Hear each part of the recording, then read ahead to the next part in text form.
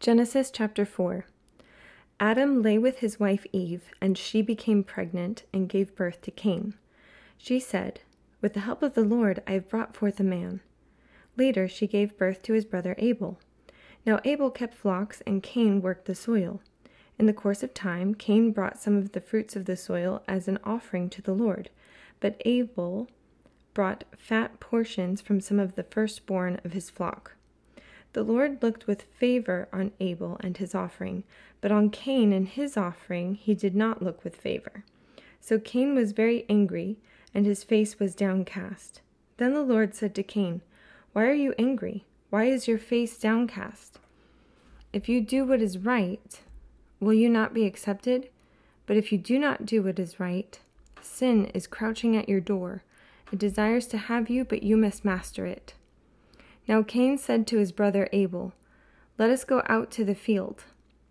And while they were in the field, Cain attacked his brother Abel and killed him.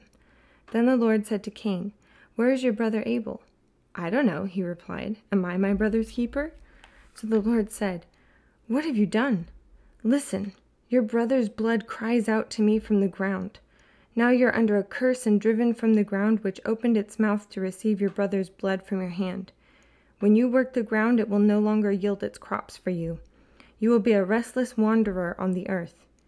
Cain said to the Lord, "My punishment is more than I can bear.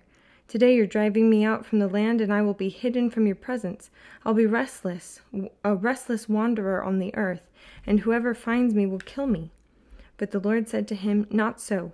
If anyone kills Cain, he will suffer vengeance 7 times over."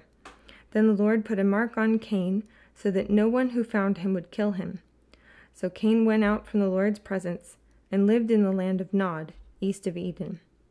Cain lay with his wife, and she became pregnant and gave birth to Enoch. Cain was then building a city, and he named it after his son Enoch. To Enoch was born Irad, and Irad was the father of Mehujael, and Mehujael was the father of Methuselah. Methuselah was the father of Lamech. Lamech married 2 women, one named Ada and the other Zillah. Ada gave birth to Jabal. He was the father of those who lived in tents and raised livestock. His brother's name was Jubal.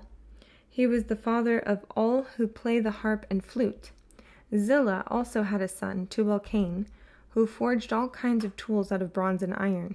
Tubal-Cain's sister was Naamah. Lamech said to his wives, Ada and Zillah, "Listen to me, wives of Lamech. Hear my words. I have killed a man for wounding me, a young man for injuring me. If Cain is avenged 7 times, then Lamech 77 times." Adam lay with his wife again, and she gave birth to a son and named him Seth, saying, "God has granted me another child in place of Abel, since Cain killed him." Seth also had a son, and he named him Enosh. At that time, men began to call on the name of the Lord.